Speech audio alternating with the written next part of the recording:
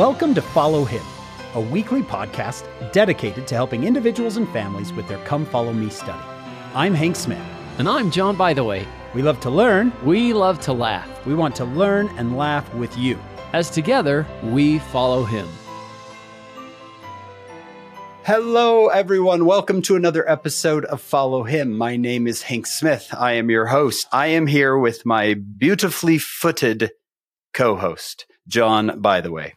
John, you have beautiful feet because Isaiah says, how beautiful upon the mountains are the feet of them that bringeth good tidings. That's you, John. You are a beautifully footed person because you bringeth good tidings. Honestly say I've never been called that before, but I'm gelling with my Dr. Scholes today, so I feel have beautiful feet. Hey, John, we are in another section of Isaiah, and we needed an expert to join us. Who is here with us today? Well, this is fun, Hank, because years ago, we worked on a book with a bunch of friends, this Suit Up book in 2013 for preparing for a mission. And Jennifer joined us on this book. We're with Dr. Jennifer Brinkerhoff Platt. Let me just share a little bit of information with our listeners about her. She earned a PhD from Arizona State University in educational psychology, focusing on lifespan developmental psychology of women in ritual contexts.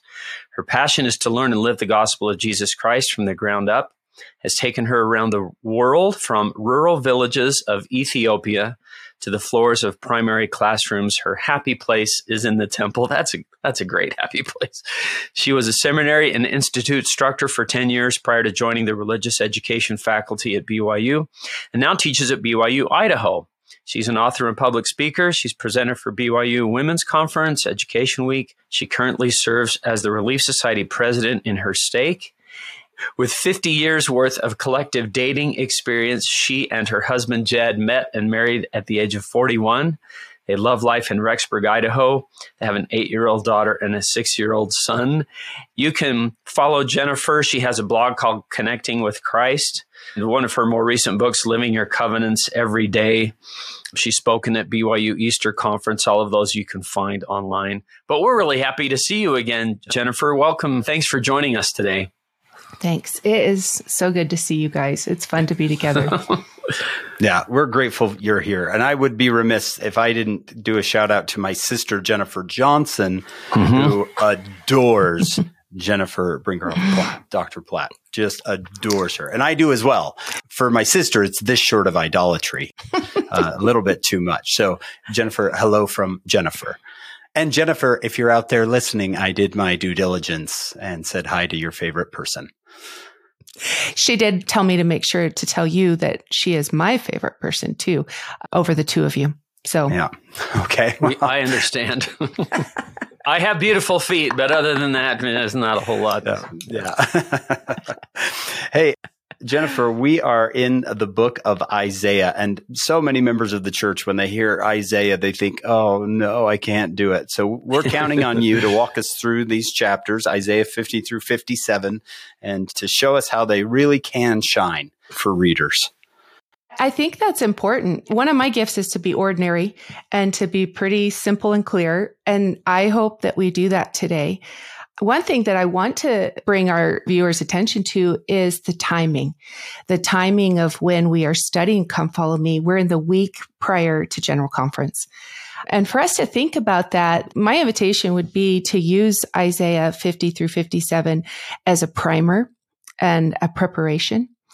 That this is really a chance to have a direct experience with Jesus Christ to prepare us for General Conference. In fact, I loved the way that President Nelson, in his last talk, he pled with us. He's stunning in the way he pleads with us to give God a fair share of our time. And he promised that as we do, we would see positive spiritual momentum. And so I would think that if nothing else, let's invite Isaiah to tutor us and to help us to be prepared to receive his living prophet and to be prepared for Jesus Christ. I love it. What a great intro. What do you usually tell your students before they study Isaiah? Is there any background? Is there anything that you're like, here's what you need to know before you read Isaiah chapters? Do you ever do that, or should we just jump right in? No, you bet. With the Isaiah chapters, one is to take it slow. The sweetness of Isaiah is in the slow. And so to not feel frustrated by the number of chapters and to be satisfied to just take a couple of verses. So take it slow, read it out loud. And so that's where the family study becomes so powerful, and to use the Book of Mormon. Our chapters today are in the Book of Mormon, and the greatest commentary on Isaiah is in the Book of Mormon. We've got a great setup here. You want to go to 50? You want to start in 51? Actually, can I take a minute? I want to talk a minute about this conference prep. I've had this really sweet thought that as I've been going through Isaiah 50 through 57 and preparing for General Conference, that I'm seeing these really powerful connections. That what we're studying today has to do with the gathering of Israel. It's very much about the gathering of Israel. And that's President Nelson's focus. It's every prophet's focus. Go back a little bit to April 2017 and President Monson's last talk. He invited the church to read the Book of Mormon. He said, I want you to study and ponder the Book of Mormon every day. And as we do so, we will be in a position to hear the voice of the Spirit, to resist temptation, to overcome doubt and fear, and to receive heaven's help in our lives. Now, 6 months later, in the October General Conference, President Nelson, the president of the Quorum, reported on his experience of reading the Book of Mormon. Here's what President Nelson said, and the talk was called The Book of Mormon, What Would Your Life Be Like Without It? Since President Monson's challenge 6 months ago, I've tried to follow his counsel. Among other things, I've made lists of what the Book of Mormon is, what it affirms, what it refutes, what it fulfills, what it clarifies, and what it reveals. As we're studying Isaiah, that's exactly what the Book of Mormon does. Then he goes on, looking at the Book of Mormon through these lenses has been an insightful and inspiring exercise. I recommend it to each of you. Well, it wasn't but a few months later that President Nelson's now the prophet and president of the church. He's sitting at the Salt Lake Temple, pleading with us to get on the covenant path and to stay. Now, we've all been pretty thrilled to watch what we might call changes, but they're actually just clarifications of truths that we find in the Book of Mormon. I've been paying attention to this over these years and saying, I wonder if President Nelson's experience with the Book of Mormon was his preparation to be the president, ministering, the name of the church, worship in the home. So many things that we're emphasizing and focusing on now are found in the Book of Mormon. So my point is, if I can piece this together, one, even the prophet is benefiting from General Conference and obeying the prophet. Here's President Nelson obeying President Monson.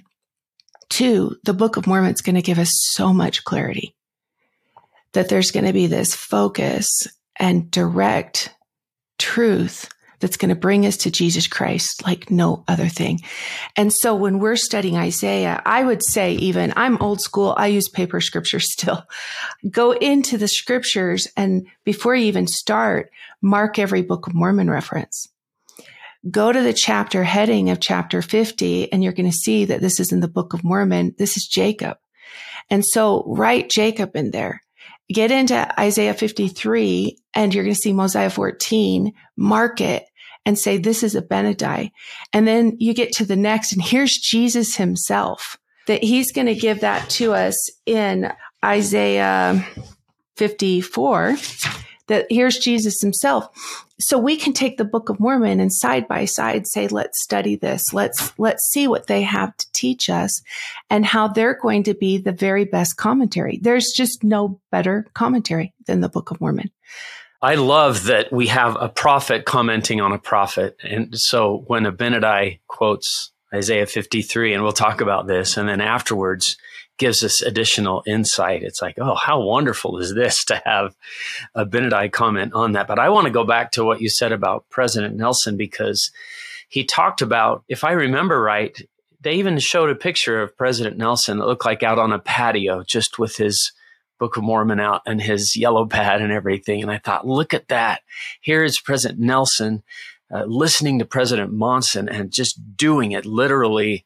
And it kind of made me feel like I need to take that as seriously. Like you just said, here's President Nelson listening to President Monson. I'm going to do it. The prophet just said this. And what I pointed out to my students, that talk, October 2017, is that if you look in the conference edition of the Ensign or online at that talk, at the end, it just says President Nelson's Book of Mormon lists. And they're all there, bullet points. The Book of Mormon confirms, and then he has these items. The Book of Mormon refutes, and then he has a bunch of items. Boy, go find that, because it wasn't part of the talk, but it's in the conference issue. And you can see the Book of Mormon confirms, refutes, reveals new things, clarifies. And those bullet points are really helpful to have President Nelson comment on. This is why we've got the Book of Mormon as a treasure at the end of that talk. You have to go to the Ensign or online to find it. It's now called the Liahona, but then it was the Ensign. We can link that in our show notes, I bet, John. Followhim.co. I bet we could find a link to that, so it could be easy for people to find. I used that to begin my Religion 275 class. Here's President Nelson saying, what are the doctrines and teachings of the Book of Mormon? And here's a bunch of really concise bullet points about it. Yeah. The other thing I thought, Jennifer, is when the Savior comes to the Nephites, that he could say, of course, and he quotes a full chapter of Isaiah, and it's Isaiah 54. So as much as we love Isaiah 53 with Abinadi, just as much we should love Isaiah 54 and what the Savior has to say about it and why he would even quote it to them. These chapters come alive again in this recent study has been in the latter days. That Nephi tells us that. He invites us that he says these are going to be plain unto all those that are filled with the spirit of prophecy. And then he keeps telling us how much he loves plainness. And so again, the Book of Mormon is going to be that commentary to help us to make Isaiah plainer. The other thing, this is 2 Nephi 25:8 from Nephi. He tells us that we need to know that they're of worth unto the children of men, and he that supposes that they're not, and confine the words unto mine own people. For I know that they will be of great worth unto them in the last days. For in that day shall they understand them. Wherefore, for their good I have written them. And so as much as we want to know the context of Isaiah and his time, we need to know our context. And to be able to say, here we are in the latter days, this is it. And what am I doing to fulfill these prophecies? What am I doing to be a big player in this gathering that's being taught about here? Do I know what we're being invited to do? And am I getting really clear in the way I'm living my life? That's fantastic. All right, Jen, how do you want to jump into Isaiah 50? I'm guessing you want to start in the Book of Mormon. Yes, I do. I want to invite the Holy Ghost to help us and to minister to us that we can live in the gift of prophecy, and that I would hope every one of us right now is pleading for his influence. I would also hope that we would desire a straightforward experience with Jesus Christ today, that we're going to have that chance. Elder Holland said this. Do you remember this? He said, my desire today is for all of us, not just those who are poor in spirit, but all of us, to have more straightforward personal experiences with the Savior. Sometimes we seek heaven too obliquely, focusing on programs or history or the experience of others. Those are important, but not as important as personal experience, true discipleship, and the strength that comes from experience firsthand the majesty of his touch. That's what Isaiah is bringing to us today. Jesus, straightforward. And so I just want to be so clear that that's our objective, is him, and that the Holy Ghost will minister to us. He's going to deliver that to our hearts. We'll each recognize it in our own unique ways. Be still in that, and to know that we are experiencing the Savior and his work. So let's go backward. I know last week we studied Isaiah 49, but we need to tack these chapters in to Isaiah 49. It can't just pick up in isolation. We've got to find Jesus, and let's begin there. In fact, even Isaiah 48, the first chapter that's quoted in the Book of Mormon. 1 Nephi 20. Yep. And so, again, using this Book of Mormon theme, then we'll go back there. And this is Isaiah 48 we're getting Judah's apostasy. And then we're going to get into chapter 49, which is going to establish the scattering and gathering. Monty Nyman, he said that chapter 49 is one of the most important chapters in the whole book of Isaiah. Why? Because it's going to foretell the mission of the Latter-day Saints and the destiny of the land of America. This is where we're going to come in on the scene with the restoration. Nephi is going to commentate on Isaiah 49. We'll tack it on. Feel free to, yeah. So Nephi, when he talks about Isaiah, he calls him the prophet, right? And again, I mean, we talk about a lot of times for Nephi that Isaiah was for him like Joseph Smith is to us, and that there's this kinship connection. Let's look at 1 Nephi 22. Well, one of you read us that, 22, 15 through 17. And this is going to give us a segue between the scattering and the chapters we're about to jump into. 1 Nephi 22, 15 through 17. All right, John, you're up. For behold, saith the prophet, the time cometh speedily that Satan shall have no more power over the hearts of the children of men. For the day soon cometh that all the proud and they that do wickedly shall be as stubble, and the day cometh that they must be burned. For the time soon cometh that the fullness of the wrath of God shall be poured out upon all the children of men. For he will not suffer that the wicked shall destroy the righteous. Wherefore he will preserve the righteous by his power, even if it so be that the fullness of his wrath must come, and the righteous be preserved even unto the destruction of their enemies by fire. Wherefore the righteous need not fear, for thus saith the prophet, they shall be saved, even if it so be as by fire. Yeah, this establishment Nephi is giving us that we're going to be in this battle. And here we are right now in the latter days, but there is going to be salvation. We're going to be saved. So with this framework, with this background of saying, okay, we've got scattered Israel and we're going to need something to piece this together. Jesus, we need Jesus. And then Jacob's going to come on the scene. I want to jump to 2 Nephi 6. We see Lehi's family fractured. He's died and the family's divided. And really, that's such a great metaphor for understanding the scattering and the gathering, that God's family's fractured. And that only through Jesus Christ can the family be brought back together and redeemed. So Jacob is now appointed as a prophet, as a teacher. And he says in 2 Nephi 6, verse 3, that he's anxious, he's worried about us, and he's desired for the welfare of our souls. And so he says, this is the middle of 2 Nephi 6, 3, I've exhorted you with all diligence, and I've taught you the words of my Father, and I've spoken unto you concerning all things which are written from the creation of the world. This is such a good bookend for what he's going to do in 2 Nephi 9, which is the other side of the Isaiah chapters that he's using to be able to see we've got to get a big picture of the plan and all that the mortal experience is about. So he's taking him back to creation. Now, behold, I would speak unto you, this is verse 4, concerning things which are and which are to come.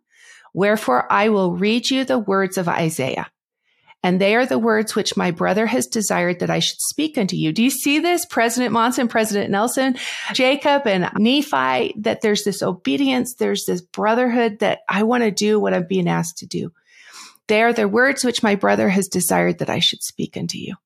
And I speak unto you for your sakes, that ye may learn and glorify the name of your God. Wouldn't that be a good conference question? What do I need to learn?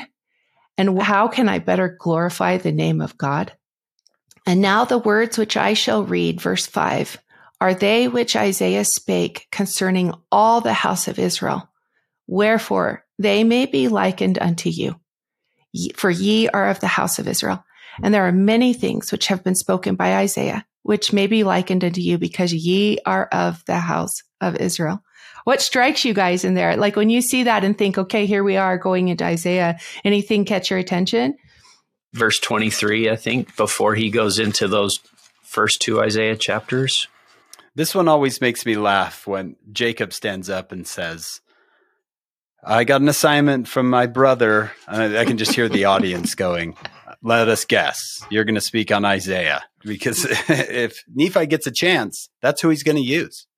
And now he's passed that on to his brother. If you get a chance to talk to the people, use Isaiah. Talk to them about Isaiah.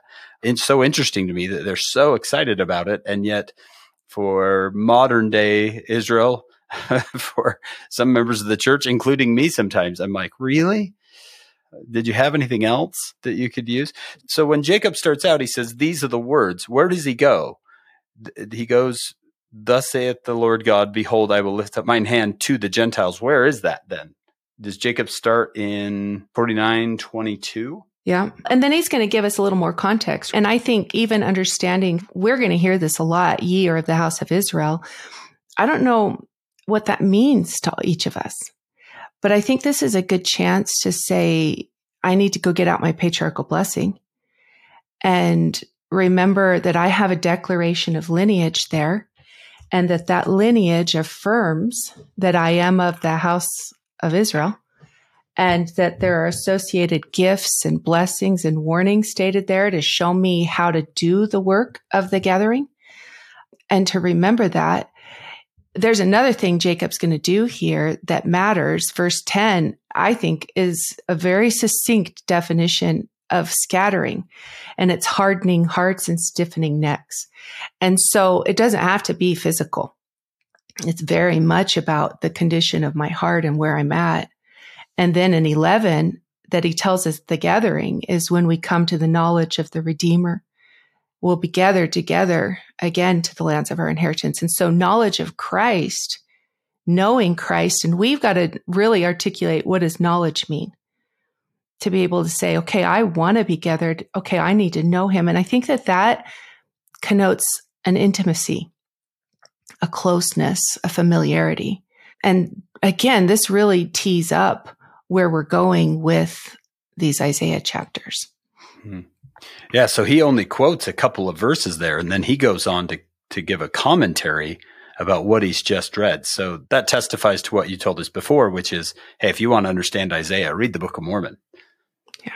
Yeah, absolutely the best commentary. And Jacob, to me, is a good old friend. He's one when I need a good doctrinal boost. He's one that I need to sit with Jacob, that he gets anxiety even. And I don't know that he would describe it the way that I might describe it, but he's familiar. He's a friend. And so his commentary is clear and helpful in understanding where to go with this. Yeah, that's interesting because he quotes the Isaiah section that the Lord will lift up a standard and that kings shall be thy nursing fathers and queens shall be thy nursing mothers. Their faces towards the earth, they'll lick up the dust of thy feet. And now Jacob says, let me talk somewhat about those two verses I just showed you. There's going to be a scattering. We're living it. That seems to be what he's saying. We are living this scattering, but one day there will be a gathering. That's verse 11. I see that one day there will be a gathering. He's getting that from Isaiah. Right. And that the gathering is knowing Christ. But it's not enough to know him. And I think that a lot of times we want there to be a social Jesus where we need to know a doctrinal Jesus. Knowing him is knowing, yes, his love, but also his law. And that will include entering into covenants and living covenants. So then Jacob makes that commentary, and then he jumps to quoting Isaiah 50. So he has quoted from 49 just a little bit, and then he's like, now let me go to 50. This is where you can have some fun and set the Book of Mormon and the King James Version side by side. I love the book that Sean Hopkin and Ann Madsen did where they harmonized Isaiah. That's such a cool tool to be able to say, what does it look like from the Dead Sea Scrolls, Joseph Smith translation, the Book of Mormon? What else did they use in there? The New Inspired Version. I think for our sake, we'll just go into the Bible because it's what we're doing with Come Follow Me. What we're going to see out the gate with chapter 50. Well, first, I think we pay attention to the chapter headings. Isaiah is going to speak as the Messiah, and there's going to be some shifts in the way Isaiah uses the language of the Savior, but this time he's going to be as. We're going to get a servant song in here. Let's see. We've had a few others, haven't we? So we'll have a servant song in here. and some beautiful metaphors. And for me, I pay a lot of attention to anything that has to do with family. My work, my research, my teaching is focused on the family proclamation. And so anytime I see anything, any sort of metaphor about the family, you've got my attention. Again, this idea that we're God's family and we're fractured and he wants us back. And that's the mortal state and condition. Salvation and exaltation is our work. We do it through the gathering, through helping people to come to know Jesus Christ. So what's the first thing that we see? Where is the bill of your mother's divorcement? Whom have I put away? Or which of my creditors is to whom I have sold you? So a divorced woman, it's a metaphor. It's not exactly what Isaiah is trying to say here, is I'm going to talk to you about one single divorced woman, though the Lord cares about one single divorced mother. He's saying Israel scattered. I use this little metaphor or this little couplet in my teaching. I start my first day of the Family Proclamation class and say, welcome to Godhood 101. God wants us back. He wants to exalt us. Jesus is the way through salvation, and that the family is the context. And when we see it that way, that's gathering, and we're all in process. With this class, it can sometimes be painful. The study of the family can be hard. But when we see this big picture that it's the study of God's family and belonging there. Anyway, my point is pay attention to these metaphors, and maybe they won't interest you the way they do me, but I really love seeing what God does with people that might be marginalized, lonely, isolated, or feeling like they may not fit or belong. It sounds to me like he's saying in Isaiah 50, verse 1, I don't remember me getting rid of you. I don't remember me kicking you out. It's almost sarcastic. When was it that I kicked you out? When was it that I sold you? I knocked on the door. Nobody answered, right? I tried to friend you on Facebook. No one friended me back. What happened? And he's like, oh, wait, now I remember. Well, and he's saying my covenant is still intact. Yeah. I'm still here, right? My covenant is still intact, and it always will be. We have agency, and we get to choose. We get to decide where we stand with God and if we will connect. So the idea is, I think in chapter 50, verse 1, isn't it, Jen? I want to be connected to you. You chose otherwise. For your iniquities, you sold yourselves. For your transgressions is your mother put away. I didn't divorce you. I never left the covenant. You left the covenant. Mm-hmm, mm-hmm. Well, look at the questions in verse 2. That the power of asking a question. You think how many of us are drawn to Alma 5 because we love the questions and we love this inquiry. So break it down that way. Wherefore, when I came, was there no man? When I called, was there none to answer? Is my hand shortened at all that it cannot redeem? Or have I no power to deliver? Those questions are good. Yeah, what do you say to those? Like, I'm pretty sure you're pretty good at this. And even reminds them about the drying up of the Red Sea and the Jordan River. He's like, anybody remember those big moments when I had you walk through the Red Sea or cross the Jordan Rivers? Anybody remembering that? The covenant is always intact. He wants us back. It's the work of exaltation, and that he's very interested in us becoming gods. In fact, have you guys learned that phrase, Lord God is going to show up? Do you see it there? If you see it in verse 4, 5, 7, 9.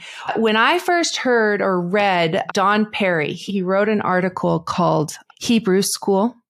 It's in the BYU magazine, the summer of 2013.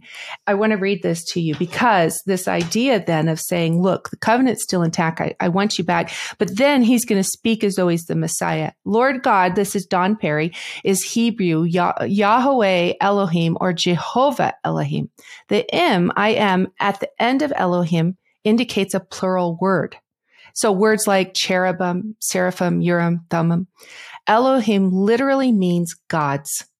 Some non-LDS biblical scholars maintain that Jehovah originates from the Hebrew to be verb. Thus, Jehovah Elohim, some scholars assert, may be translated, he will cause to be Elohim, meaning he will cause gods to be. For Latter-day Saints, this literal translation of Lord God is significant because of our doctrine. The translation signifies that the Lord is a creator of gods, or the idea that females and males in mortality can become like God in eternity. Lord God is found hundreds of times in the Old Testament. He will cause gods to be. That's fantastic. Yeah. Isn't that so cool? And that when you think about that, then in this context, it's through covenants. It's this idea that, yeah, I want to be gathered. Every single day I need to be regathered. I need to regroup and say, where am I? I'm all in covenant living. And that I want to become a God. He will cause me to become a God. So let's play with it for a minute using those verses. Again, I don't know if you see them there. 4 through 9 is where you see them. So what do you see about this Lord God? Any standout there? I almost hear Isaiah saying, he wakes me up every morning to teach me. This God who can make gods has given me the tongue of the learned. He said that I should know how to speak a word in season. He waketh morning by morning. He waketh mine ear to hear as the learned. Like he wakes me up every morning to teach me. Isn't that fun? Well, and that coming and gathering, if we use the definition that we've just articulated, to come to a knowledge of Jesus Christ, then I've got to be learned. Mm-hmm. There needs to be continuous learning of him in order to become like him. Jennifer, sometimes we refer, and you use this phrase, a servant song. Can you kind of explain that more? Because we see them throughout Isaiah, and that might be new to some of our listeners. It was to me when I first started studying Isaiah, hearing scholars call it a servant song. My understanding of the servant song is that he's speaking as though he's Jesus. Do you know what I think of is a talk that Elder Holland gave? The Inconvenient Messiah. But the idea of the servant song is that here's this poem or this expression of my service. Am I getting that right? Is that your understanding? Yeah. I remember the first time I heard that, I thought, what's a servant song? And then I thought, okay, songs in the Old Testament, like a psalm, he's being poetic, he's describing something, but it's about this servant. And because we have this chapter heading, Isaiah speaks as the Messiah. We know who the servant is. And sometimes because it's Isaiah, he may be being dualistic and talking about the house of Israel as the servant, all of us, covenant Israel as the servant. Other times it's the Savior as the servant, or maybe both because he's Isaiah. So I just thought that our listeners might know. What's a servant song? Might want to know. I think the important thing with that, again, if we're seeking application, is to see that it is in the service that we become. That there is, and we're going to see it in Isaiah 53, to be broken, to be malleable, to be taken to the dust, and that he'll exalt and lift, but that it's in his work. And one of the things that's been really stunning to me in this study is the number of times the Holy Ghost has just nudged me and said, do you see your covenants in here? Mm-hmm. Even in this with the Lord God, like Hank, you're talking about the work we need to do to learn. But even in verse 5, God, he's opened my ears and I was not rebellious. I gave mine back to the smiters.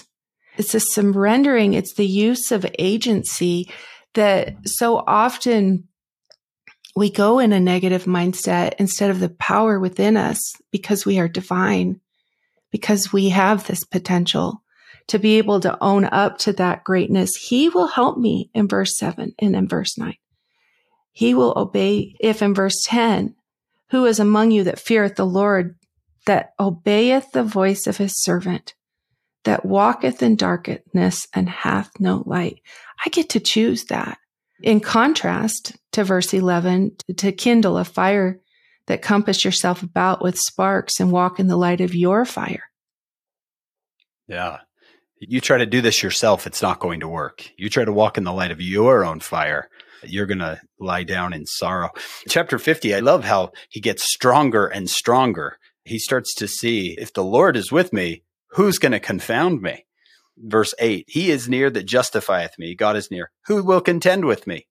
Who is my adversary? Let him come near to me. I love Isaiah's confidence. Once he sees, I've got the Lord God on my side, I'm going to win.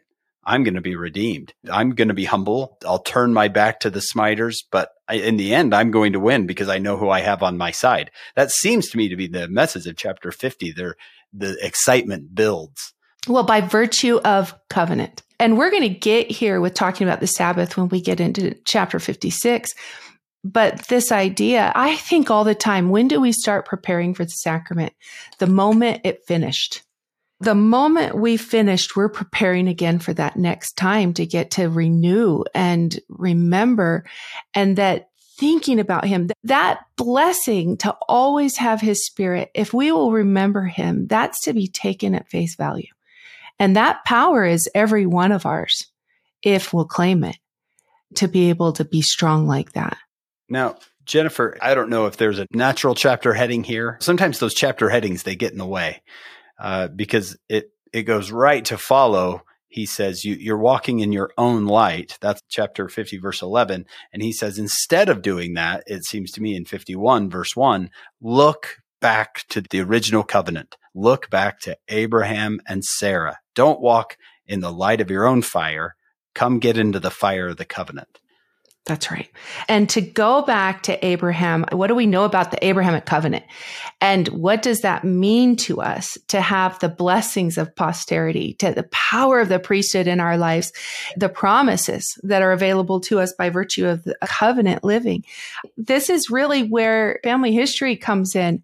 That yes, knowing that we belong to Abraham, go back to your patriarchal blessing. I'll say it again, and see that blessing of belonging. That there is a declaration of lineage that says you are the seed of Abraham, like you're saying in verse 2 of chapter 51, Abraham, your father, and unto Sarah that bare you, for I called him alone and blessed him and increased him. And the same blessing is ours to be increased. When I know my generations, when I know the names, this is one of the things I've done is I've taken 5 generations of grandparents and great grandparents and so forth. And I've got them all on my calendar on my phone so that I know when their birthdays are and I know when their anniversaries are. And then I'll get the pop up. And that's the reminder. Today's the day to especially study that person, to know them, to connect to who I am and my lineage. Same is true with Abraham, to connect back and to know Abraham.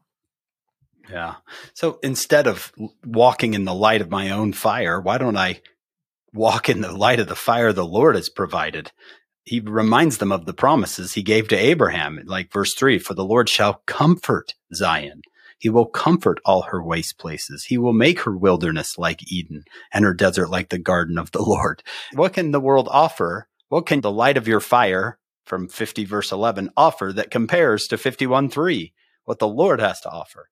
Right. And in fact, look at those words, me and my and I, verses 4 through 16. I'd say we go circle and highlight those words, me, my, to be able to see that, Hank, is so sweet.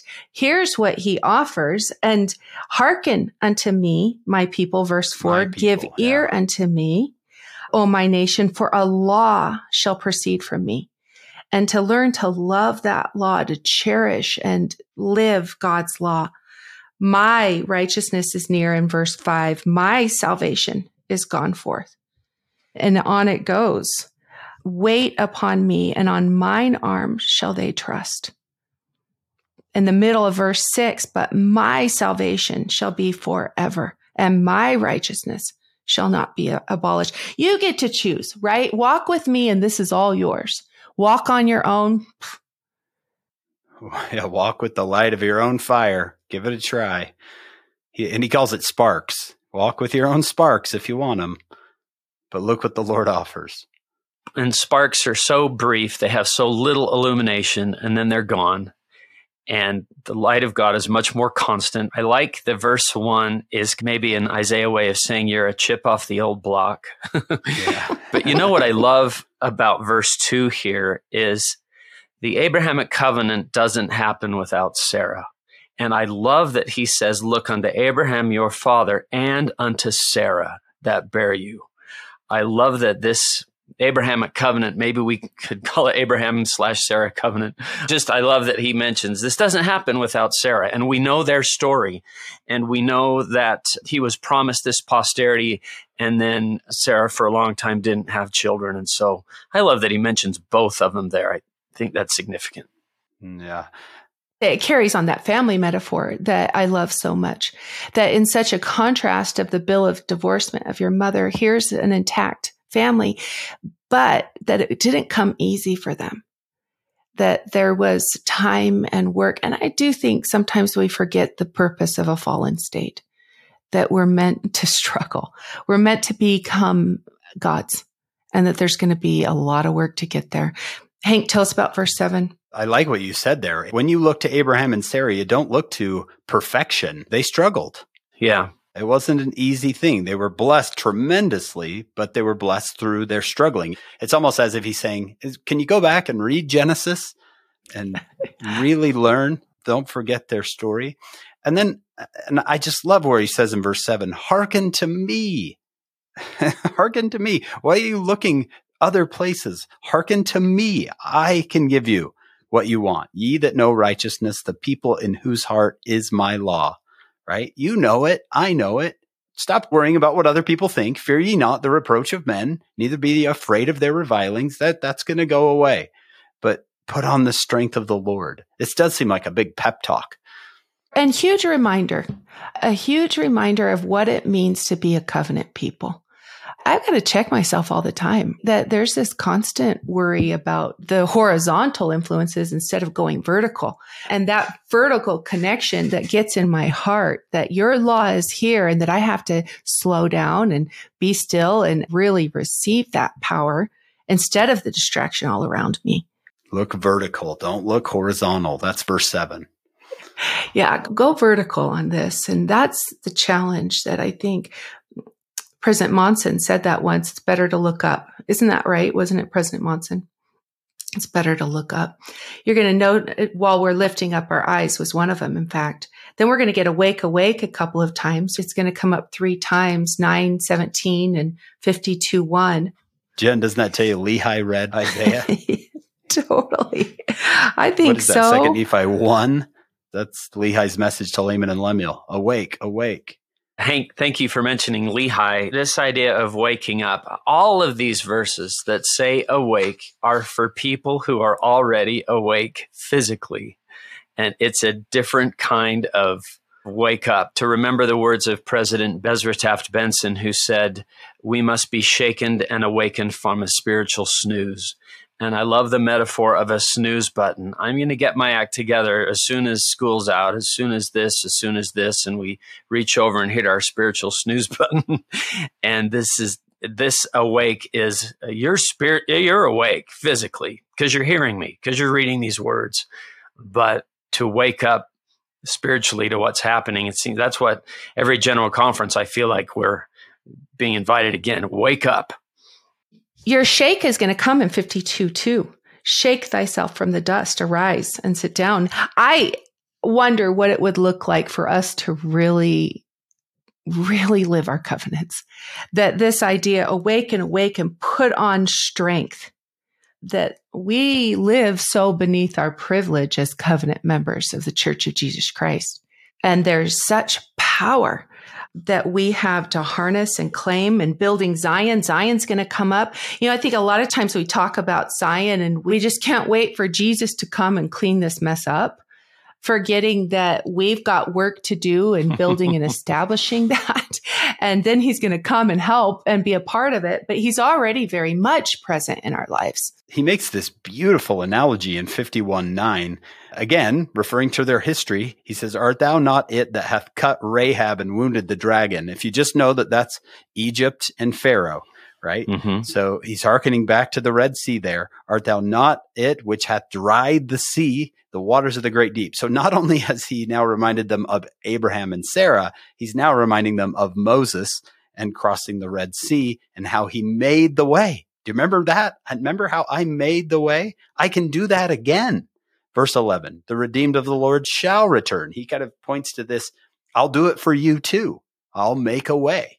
Yeah. And joy. Do you see the joy that over and over we get this joy? And that verse you were just in, verse 11, there's joy. It is to be found and it's attainable. Anything else in there? Verse 16, again, this bookend, thou art my people. These chapters so far have been a pep talk, reminder, get back on the covenant path. It sounds like a President Nelson talk. If you're off the path, get back on. Remember how good God has been in the past? Get back on that path. Do you ever wonder about the covenant path? I love that visual. I love the language of it. Sometimes I hear people talking about it though, and they describe an ordinance path. I think we want to delineate it, make it a checklist. And so, okay, I was baptized. I received the Holy Ghost, the priesthood and the temple and different things. That the reality of the covenant path is that it's work. And in a lot of ways, we're cleaning up a path. I mean, can you imagine? Sometimes you see people on the side of the road with their vests on and they're cleaning up the road. The covenant path is more about engagement. It's about living the covenants. It's about practicing and becoming than it is about a delineated process. And there's a messiness in that because it necessitates engagement with other people. I like that, Jen. Tell me more. What is it that? Well, I just like that. Yeah, the covenant path is not a checklist of ordinances. It's living those ordinances. I never thought of that idea of, I'm got my orange vest on and I'm cleaning up the way because I've made promises. I like that President Nelson has talked about the happiness we have isn't so much the circumstances of our lives as it is the focus of our lives. And I think the focus of our lives can be the covenant path. We're focused on the Savior, being where we're supposed to be, trying to live the gospel, repenting every day. And I love the idea that a path, there's a lot of off-ramps. There's a lot of temptations. But thankfully, because of the Lord, there's a lot of on-ramps too. And if you're not on the covenant path or feel that you are, there's on-ramps. Come back on. And I like what you're saying, Jennifer, that we don't want to make it a checklist or an ordinance thing, but it's that mindset that Martin Harris was told, learn of me, listen to my words, walk in the meekness of my spirit. And then this wonderful promise, you will have peace in me. I love that was given to Martin Harris. And we talked about this last year, who was some huge decisions. Should I mortgage my farm to finance the Book of Mormon? Can I take the 116-page manuscript to show my wife? Can I take these characters to Charles Anthony? And here's the Lord saying, Martin, keep it right here. This is where you'll find peace and learning of me and listening to my words. And maybe that's another way to describe the covenant path. Jennifer, thanks for saying that. You bet. My experience has been, He's never left me on my own. It's never been that life was always smooth sailing, but I know you're happier when you're living your covenants, and that there needs to be a really concerted, focused, intentional effort that I want to live my covenants today. I want to have a straightforward experience with Jesus Christ. I want to draw him into my life, and life can be messy. I mean, I was single a long time. And frankly, it was pretty fun. I had a good time, but that covenant, that arising from an altar at the temple of our God with my sweetheart, nothing can compare to the chance we have to work it together. Please join us for part 2 of this podcast.